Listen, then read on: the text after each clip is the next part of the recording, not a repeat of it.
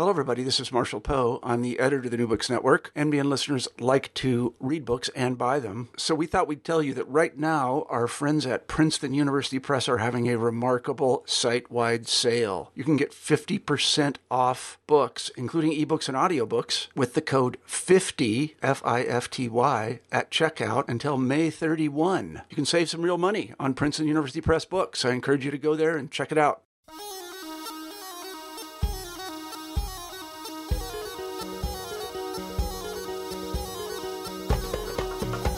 How do peripheral places assert the centrality of their identity? Why are fanciful events like dreams and myths useful narrative elements for identity construction and arguments about authority, legitimacy, and rhetoric?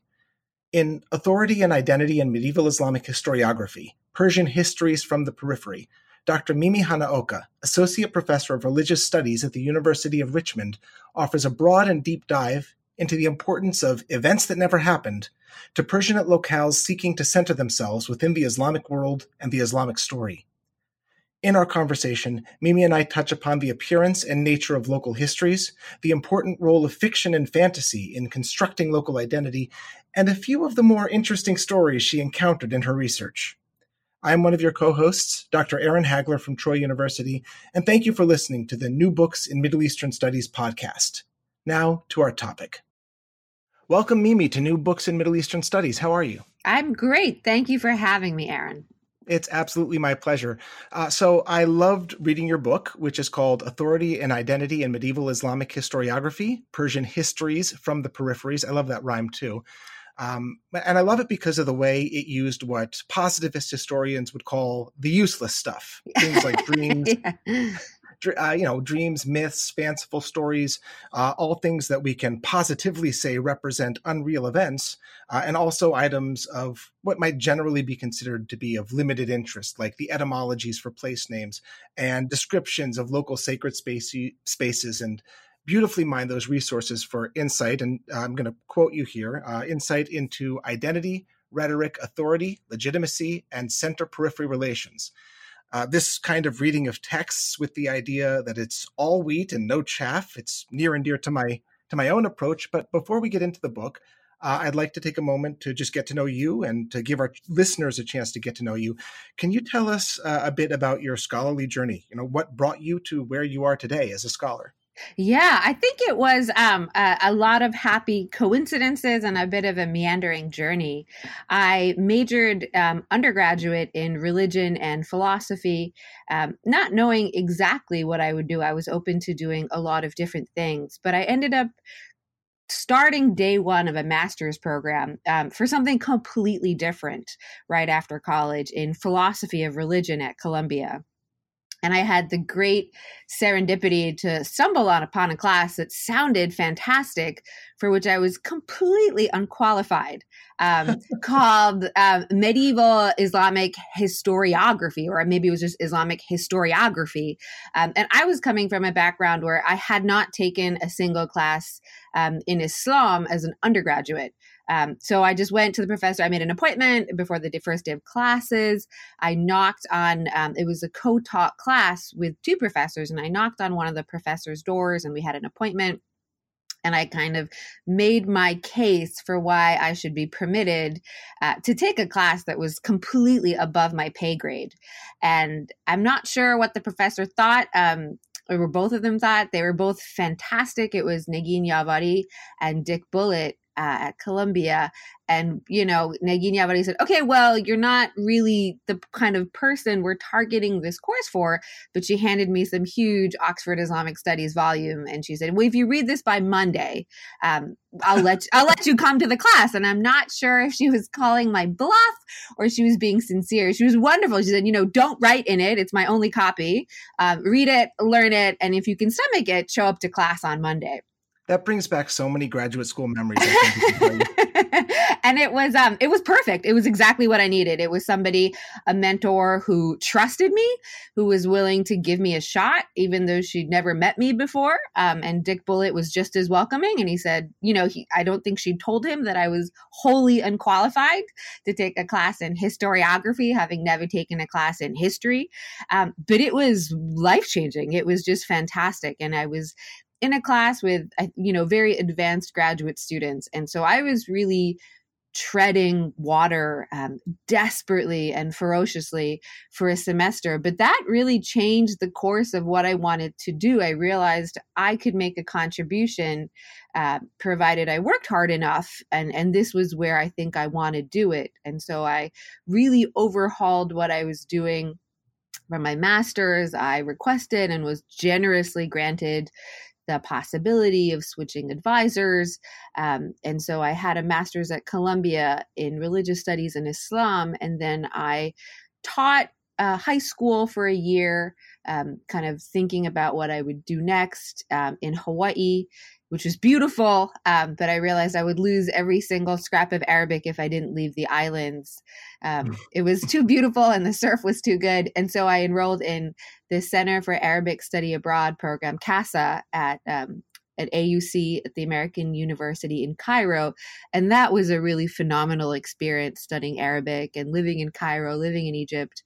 And that cemented my desire to return and pursue a PhD, which I ultimately did at Columbia. And then Persian, I got back and I said, hey, I learned Arabic. I did it. I did what you said to do. And they're like, great.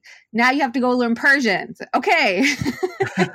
Why not? Why not? Yeah. But that was really wonderful. I think I had these phenomenal mentors who were all completely different, but they shared the common quality of being incredibly generous and allowing me to work not just with them, but with other scholars too. So I worked with Professor Peter On, who just recently passed away earlier this year at Columbia, with Dick Bullitt, with Hossein Kamali, with Nigin Yavari, with Mehdi Khorami at NYU. They're really just wonderful professors who were encouraging and encouraged me to pursue things.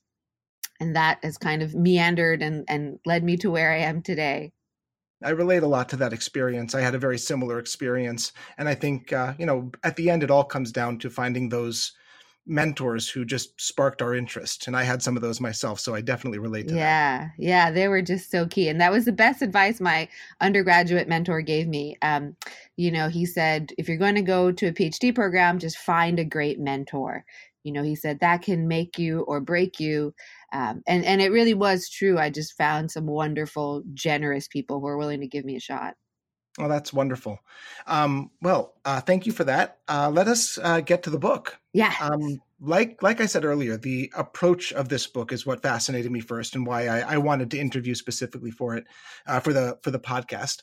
What was it that brought you to this approach, focusing on things like authorial purpose and intention, and like we said, all of those unreal elements for looking at history and focusing on those elements? Yeah, that's a great question. I think what brought me to them was a couple different things. One was I initially was always intrigued at the intersections of things, these hybrid identities, hybridity, notions of bilingualism in texts had always been just generally interesting to me, but particularly in the texts that I ended up choosing, which were local histories of places. So histories of towns or provinces or cities, which was my mentor, Dick Bullitt, did a lot of work on local histories himself. So I think I was helped to be ushered in that direction in terms of the genre. But I was really struck in how the academic sources that use them tended to dismiss these portions as not helpful. And I think if you are trying to reconstruct the tax records or figure out irrigation patterns or understand patterns in dynastic rule, they're not as obviously useful. What does it matter whether somebody dreamed about Muhammad, or what does it matter that somebody has a kind of fantastic etymology? But I was convinced that they weren't garbage. They could not have been junk. And surely if they were random, they wouldn't have survived. A lot of these texts are the product of many hands. They've been translated, they've been edited, and the fact that they survived until the most recent manuscript that we have suggested that they were more than just coincidence. So I was really intrigued about how can we ask the right questions to make use of them? Accepting that they're not useful for certain things like tax records or irrigation patterns, but they must be useful for telling us about some things. And so I think a lot of it was trying to figure out what might they be alluding to, what was the tenor and the pitch of the intended or real audiences that these authors, editors, and I use author in this broad sense of people who are involved in compiling and producing the text, what their intention was and who their perceived or real audiences were. Good. I like texts like this too. I don't read Persian myself, but I like those texts that are, you use the word hybridity. I think of texts that exist within kind of estuaries, places that exist between eras or on the borders of regions. And so you were looking specifically at these local histories, right? What can you talk before you talk about why you chose to look at those texts specifically? Maybe talk about what they were, who wrote them, why they wrote specifically local histories, and why they're important. Yeah, they're a really interesting genre, and they're such a mixed bag. And I think that's why a lot of scholars have been, and understandably and rightly so, wary of making overall general comments about them. They range, we call them local histories, but really it's a whole grab bag of different kinds of genres that we lump together under this umbrella of local history. So they run the gamut from biographical dictionaries, which are name by name entries of notables from a local town. They might be something like the tabaqat genre that kind of go through generations of important kind of religious, scholarly, or social VIPs of a town. They might also be a more universal history, kind of going from the beginning of time up until the present day, or they might be dynastic, going about describing the different dynasties that have ruled in an area, or kind of loosely analytic, going through the different eras. And most of them are some combination of all of those. So as a genre, they've been they are tricky to handle. And so part of the problem was solved for me when I limited myself to texts from the 10th to 15th centuries. And I can talk a bit later about why I think that era is really important.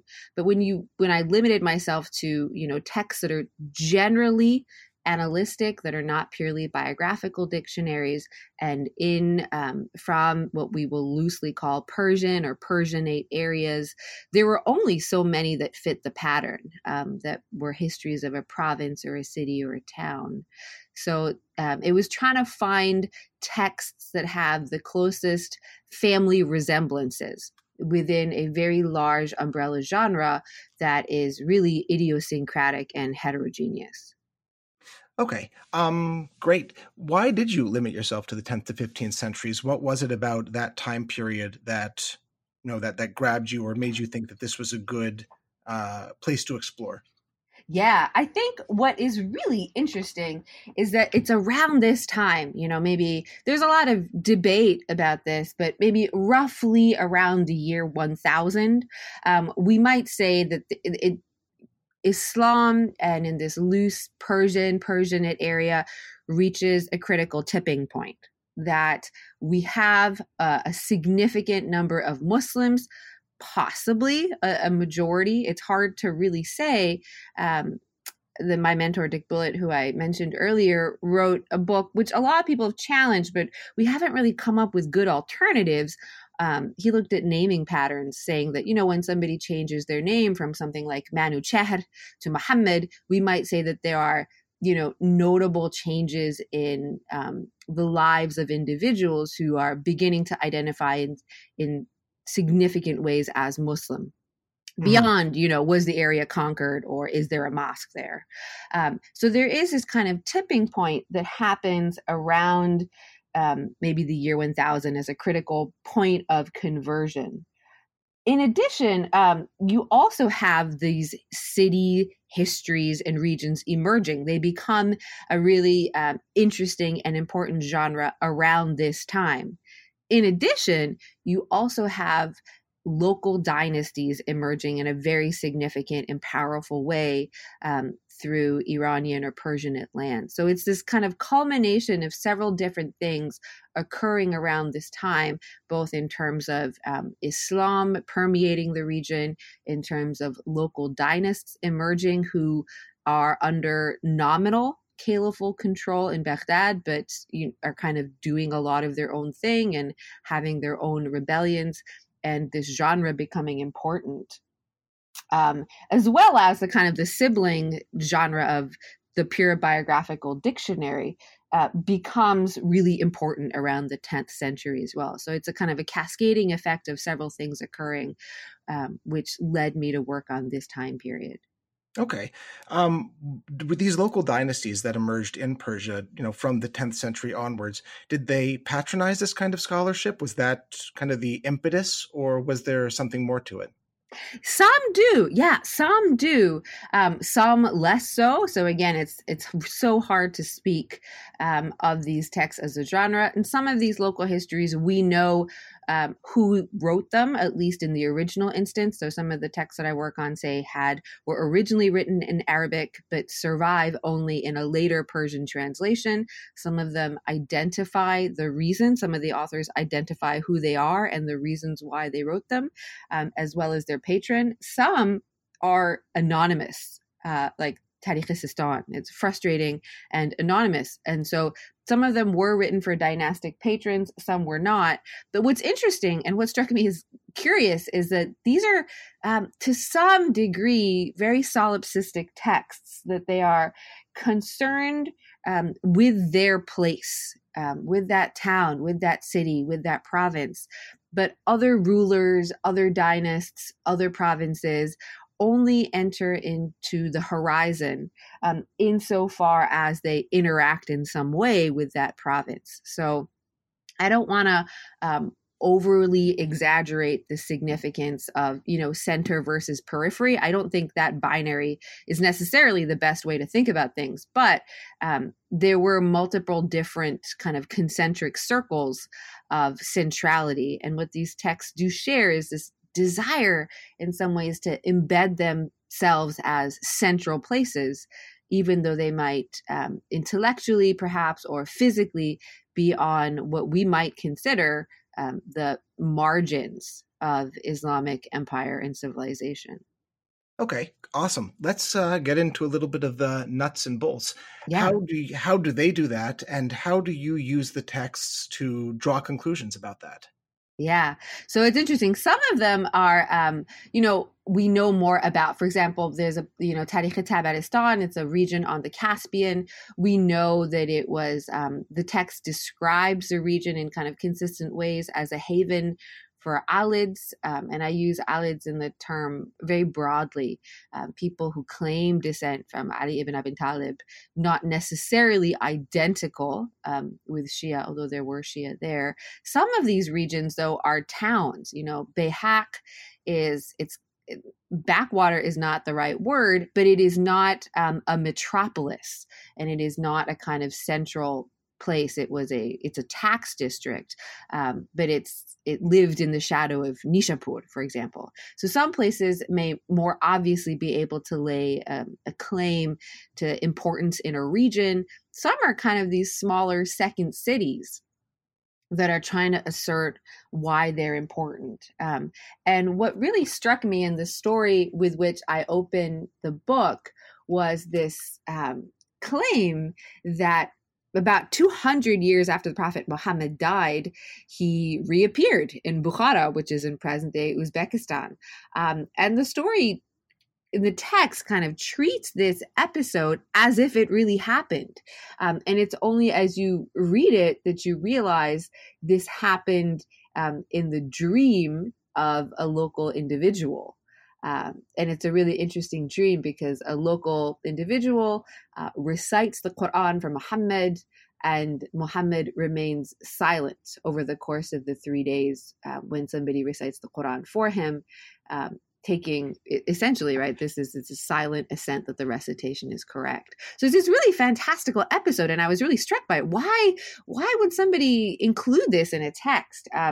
And what I try to argue is that people found ways for arguing and embedding the centrality of their place in the broader scope of Islamic history in ways that are more creative but are profoundly powerful, through dreams, through etymologies, through the burial or visitation of kind of religious VIPs, people who descend from Muhammad, include or are part of the generation of the companions and the people who followed the companions, those who lived within a lifetime of Muhammad, the Sahaba and the Tabi'un, having these bodies while they were alive or once they're deceased to come to their town become really important ways of claiming a type of belonging. And when I say claim, I don't mean that facetiously. I think that there are important ways in which these texts argue for lineage,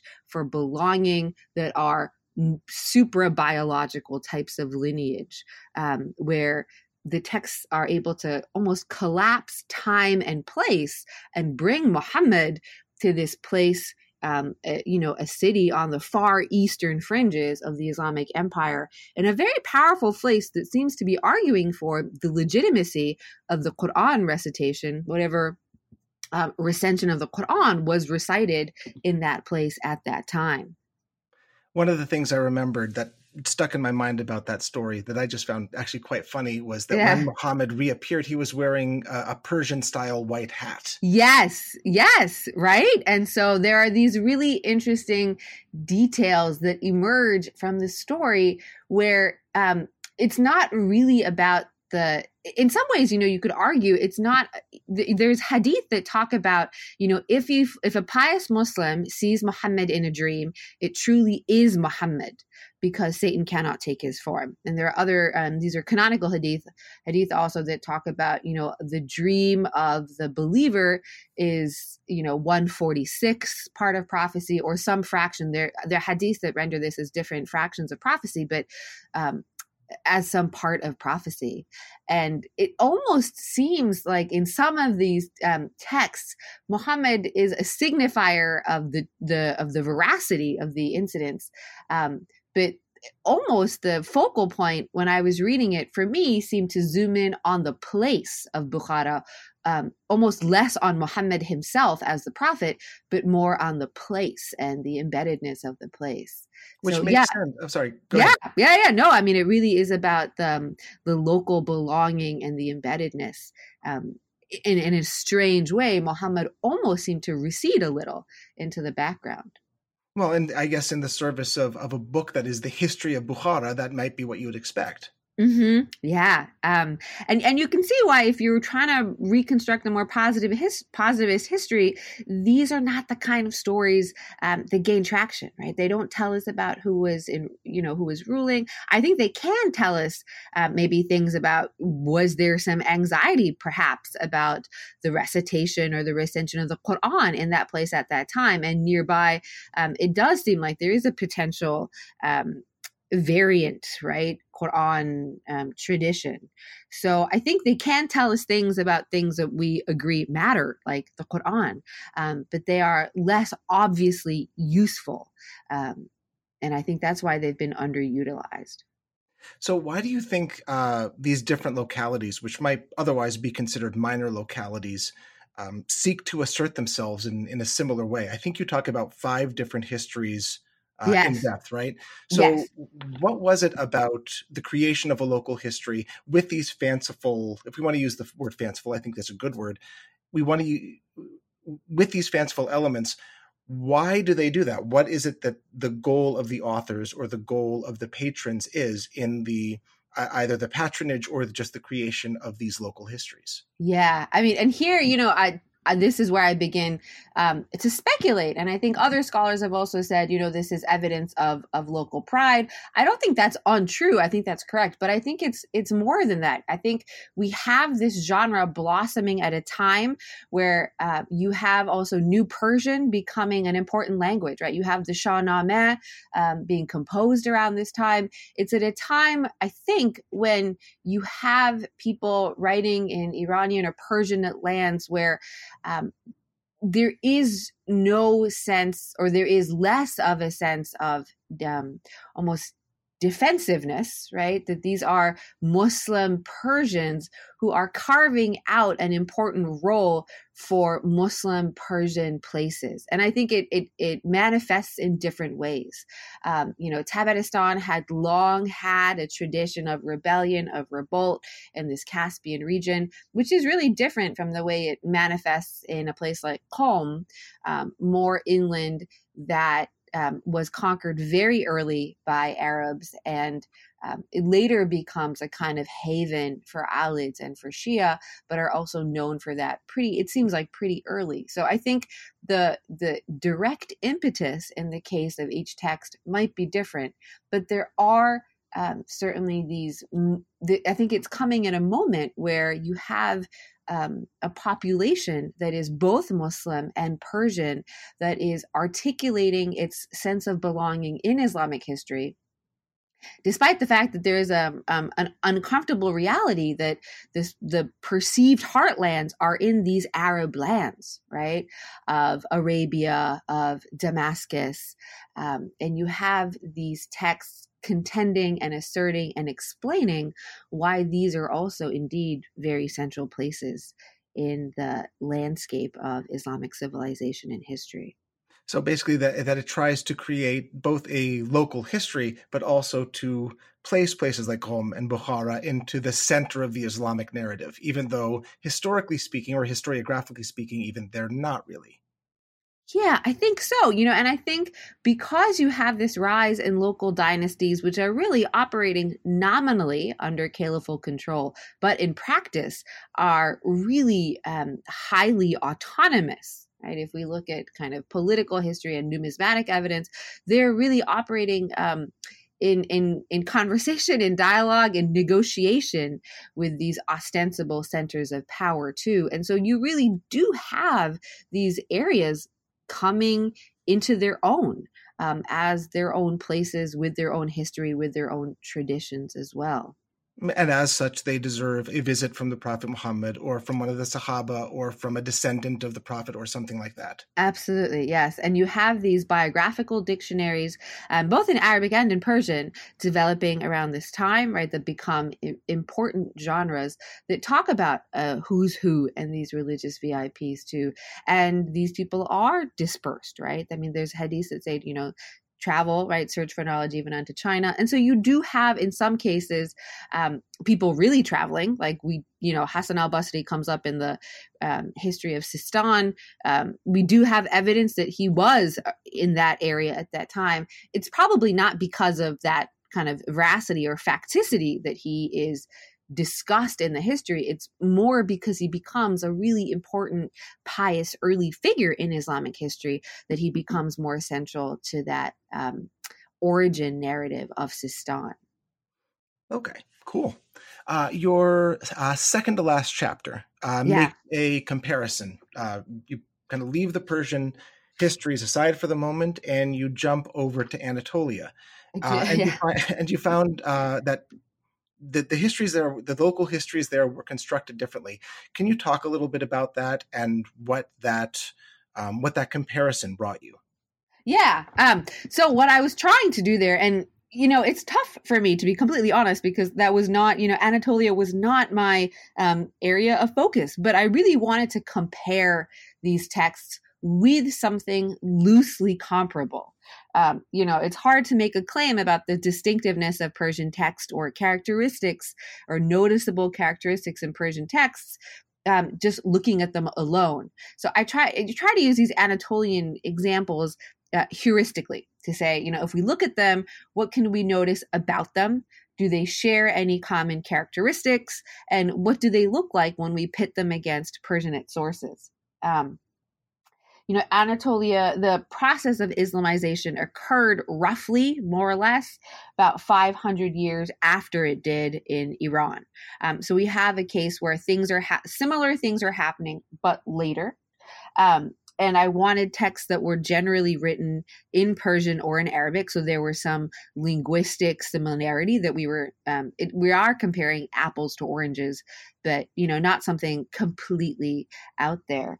And what was interesting, because in the Persian texts we have these, really myriad literary strategies, etymologies, sites of pious visitation and ziyarah, dreams, sayyids and sharifs, alids, numerous different things that kind of come out as family resemblances in this genre.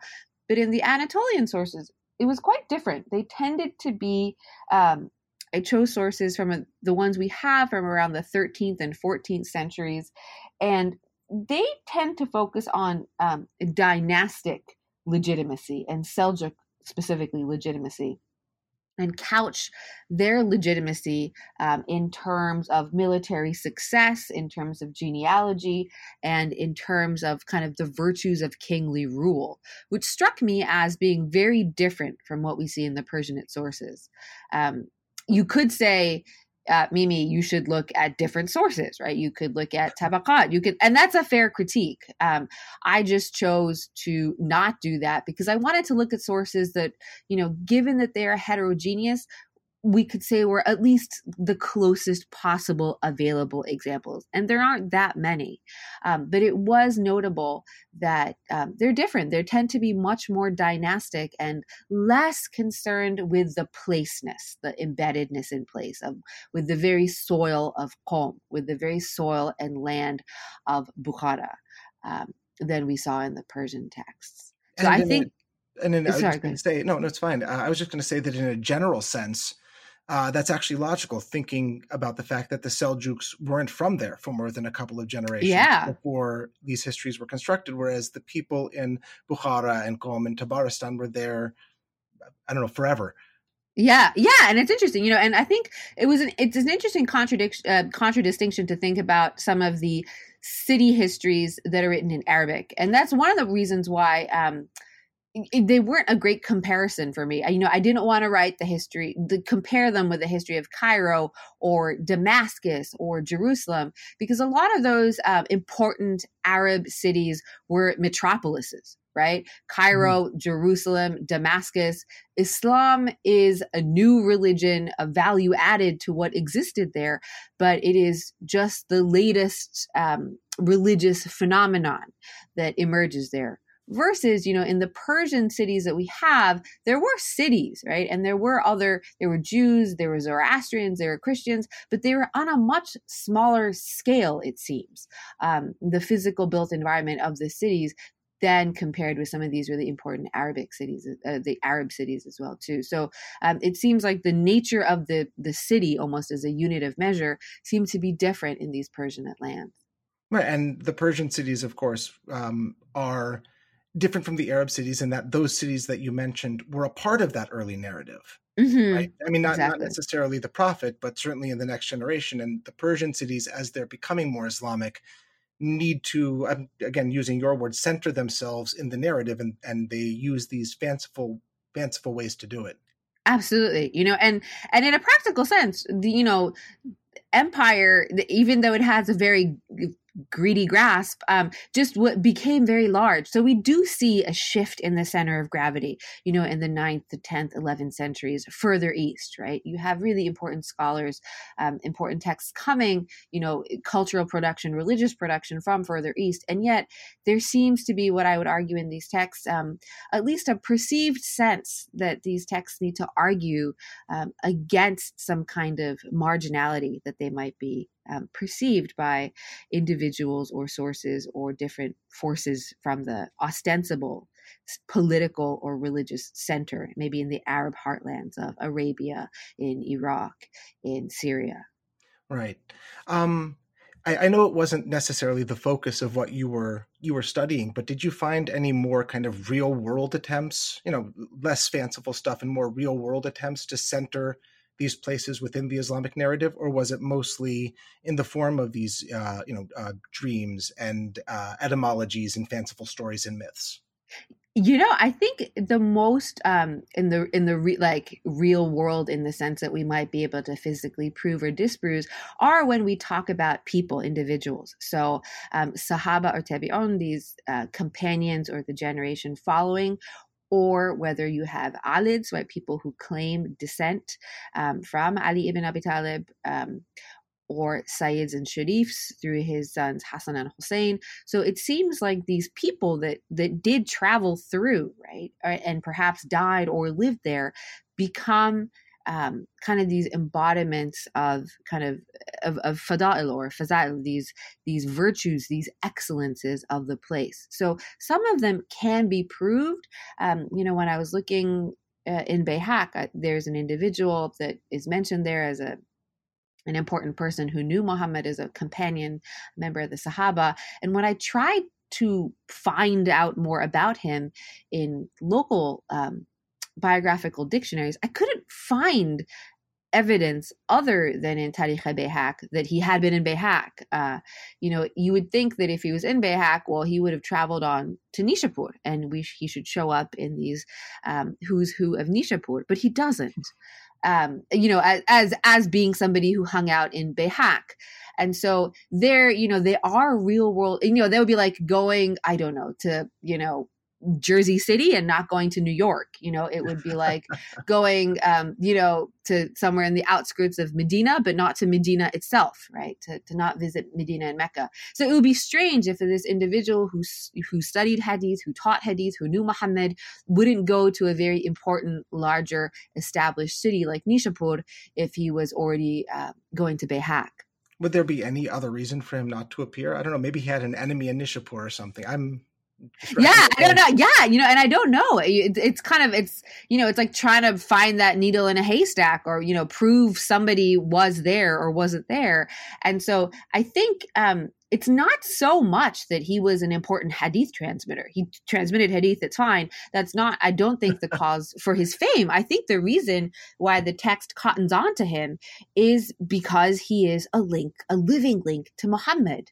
And I think that's a really important thing. These individuals become important, not necessarily because of their academic kind of religious prowess or prestige. It's because they are living links to the Prophet.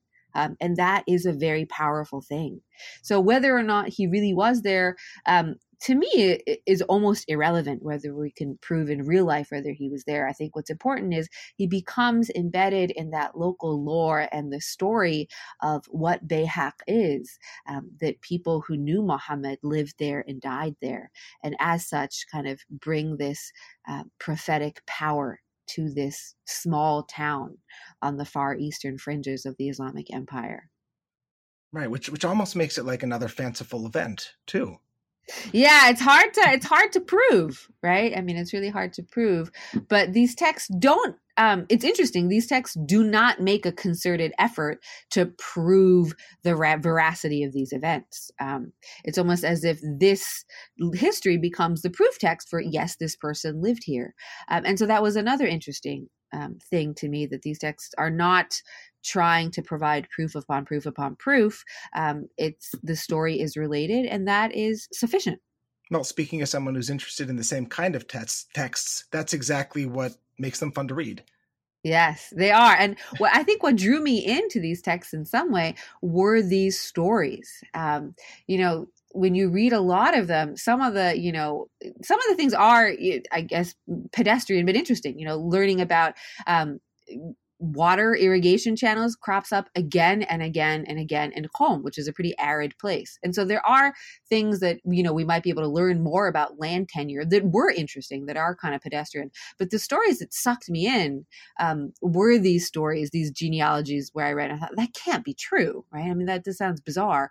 Or these stories of Muhammad visiting, or these stories of, Umar the First and Umar the Second. Well, that's a bizarre dream. Why relate that here? It must be telling us something about some of the sectarian competitions that were going on. So I think I was pulled in to these texts by these fanciful stories more than anything else. Well, some of those are absolutely fantastic. And that actually segues perfectly into my next question, which is to ask you to, talk about a couple of your favorites. The ones that really stuck with you. And some of them are great. So I'm just going to get out of the way and let you tell some of these stories because they are super interesting. So I think, one that's really interesting is about, there's a few that talk about Bukhara and about Qom, but essentially, we know, for example, one of them is in Qom. That the author relates several different possible etymologies for Qom, right? That it relates to like a shepherd's shack or these other kinds of plausible, much more etymological origins. But one of them essentially is that, on the night of the Miraj, you have Muhammad, above Qom and, talking about Qom ya mal'una, stand up, O cursed one, that involves Iblis, above Qom. And it's this really kind of fantastic thing, right? You have Muhammad and you have Iblis and you have the Miraj, and you have all these different paradigmatic figures saying, Qom, stand up, O accursed one. And that is why Qom is called Qom. So invoking these important individuals, right? These paradigmatic individuals and moments, and saying this is why it's called Qom, struck me.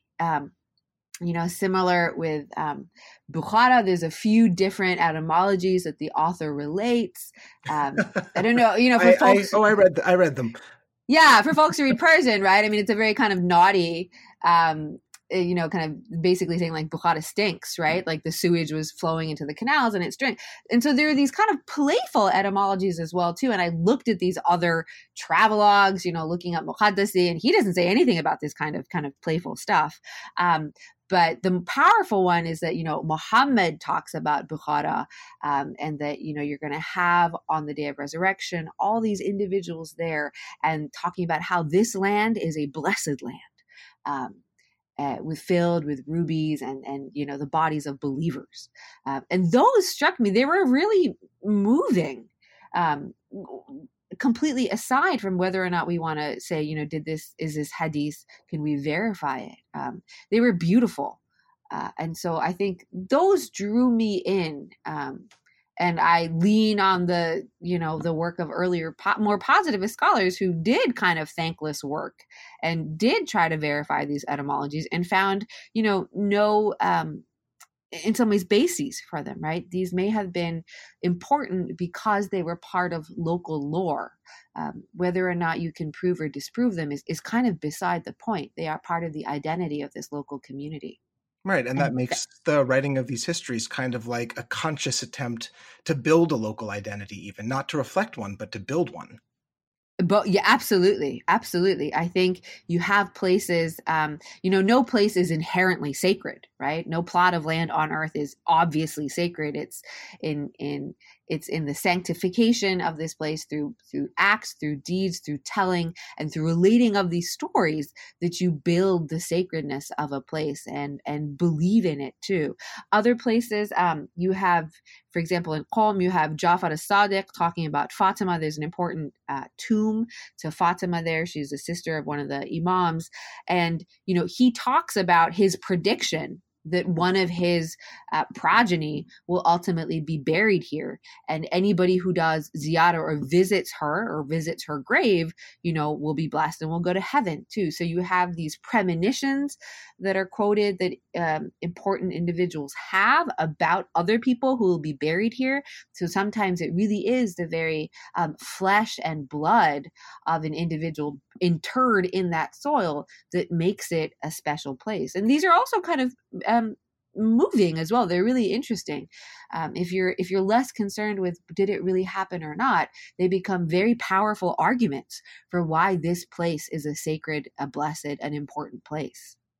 Well, that's all fantastic. I really enjoy the book as a whole, like I said, because it looks at history the same way I do. It looks at it not as a record of events or an attempt to reconstruct what actually happened, but as an argument for why things are the way they are or how things ought to be.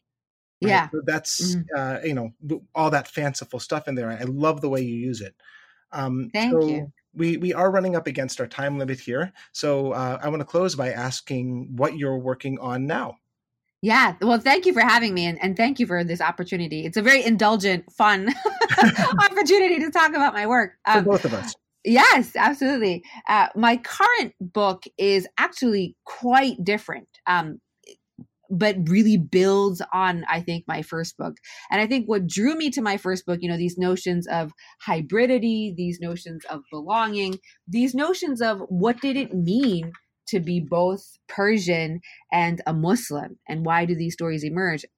Part of that, was looking on the fringes of Islamic empire.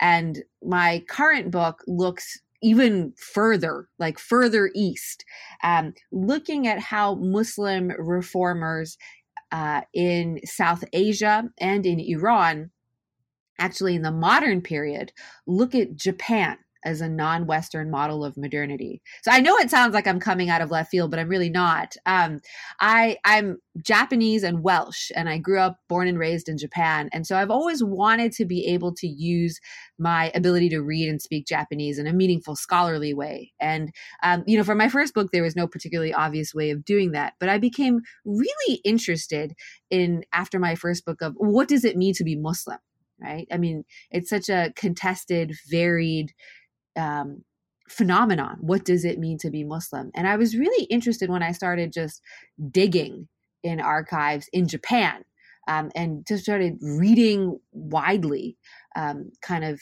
not aimlessly, but just curiously. And one interesting thing that comes up is a lot of Muslim reformers in the early 1900s start talking about Japan. Right, which struck me as bizarre and interesting. Japan is an empire, or it's a nation becoming an empire, and it beats Russia in the Russo-Japanese War of 1904-1905. And this is an important event for a lot of people around the globe. But certainly Muslim reformers are intrigued about how this tiny island nation defeats this behemoth of a Russian empire. Right. So it's kind of the only Eastern Asian nation with a constitution defeats this only massive European empire without a constitution in 1904 and 1905. And a lot of Muslims begin talking about, well, what does it mean to be Muslim and modern? And I look specifically at education and way that education is reformed, and how individuals invoke the Japanese example of modernity and Muslimness and education as all part of this same conversation. And it was always really interesting to me that Japan, as a non-Western, non-Muslim nation, right, is invoked as a possible exemplar or a model. And Japan, speaking as someone who has the privilege of teaching world history classes, Japan is always the example that you bring up of a country that modernized very successfully, very quickly. And thinking that would be the example for the rest of the world. I never really thought about it in terms of how people from the Muslim world would look at that. But of course, when I think about it, it makes perfect sense. And you have these really interesting and bizarre intersections of Pan-Asianism. Japan becomes an empire, and a particularly brutal empire, after about 1925, 1926. And so you have a strange conversation where you have Pan-Islamists talking to Pan-Asianists. There was also a totally bizarre and untrue rumor, but nevertheless that spreads in Ottoman gazettes and newspapers about how Japan might imminently convert to Islam, right? That Japan is looking for a modern religion. Christian missionaries are happy to kind of talk about this as well too, right? That Japan is ready for a modern religion that combines science and progress, and hoping that Japan might find that in Christianity. So it's a really interesting conundrum for me, where you have a lot of different individuals converging and talking about Asianness and modernity and religion and identity, and invoking notions of Asia and the East in ways that don't exactly map onto our cartographic descriptions of the world. And I specifically focus on Iran and on South Asian Muslim reformers and educationists as part of this project. But it's intimidating and fun for me. It's like earning a second PhD on my own, but I've had some fantastic conversations with mentors and fellow scholars that are working on thinking about Asia broadly, right? that we think about, we could call it the Middle East or West Asia and South Asia and East Asia. We're really talking about this enormous geographic expanse that we, I think in our kind of siloed academic disciplines, chop up. You work on South Asia, I work on West Asia or the Middle East. But really, I think if we can think about this as a vast and interconnected sphere, we might be able to do really interesting work. And so that's where I'm really being pulled now further, as if Bukhara wasn't further east enough, even further east.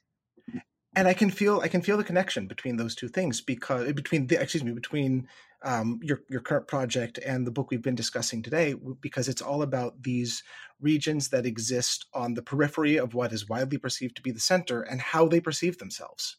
Mm-hmm. Yes, right. And with the advent of steam travel, right, with the advent of gazettes, with this revolution in the printing presses, you really have a type of interconnectedness and travel that was difficult to kind of imagine earlier on. Iran and Japan developed diplomatic relations quite late, not until well into the 20th century, but you have individuals going back and forth. You have travel literature going back and forth between Iran and Japan, as well as individuals and movements in South Asia, right? British colonial India and Japan as well too. So I've been looking at zoning in on a few different individuals to parse out what kind of conversations were happening about Islam and modernity and what that meant to be Muslim and modern and Asian, and how education was a part of that. That's awesome. Mimi, I want to thank you for being our guest on the podcast, and I look forward to reading that second book. I hope it's like the first one. And thank you so much, Aaron. It really is absolutely my pleasure and my honor to have a conversation with you today. Thank you so much for having me. Okay. Thank you very much. Bye-bye. Thank you. Bye.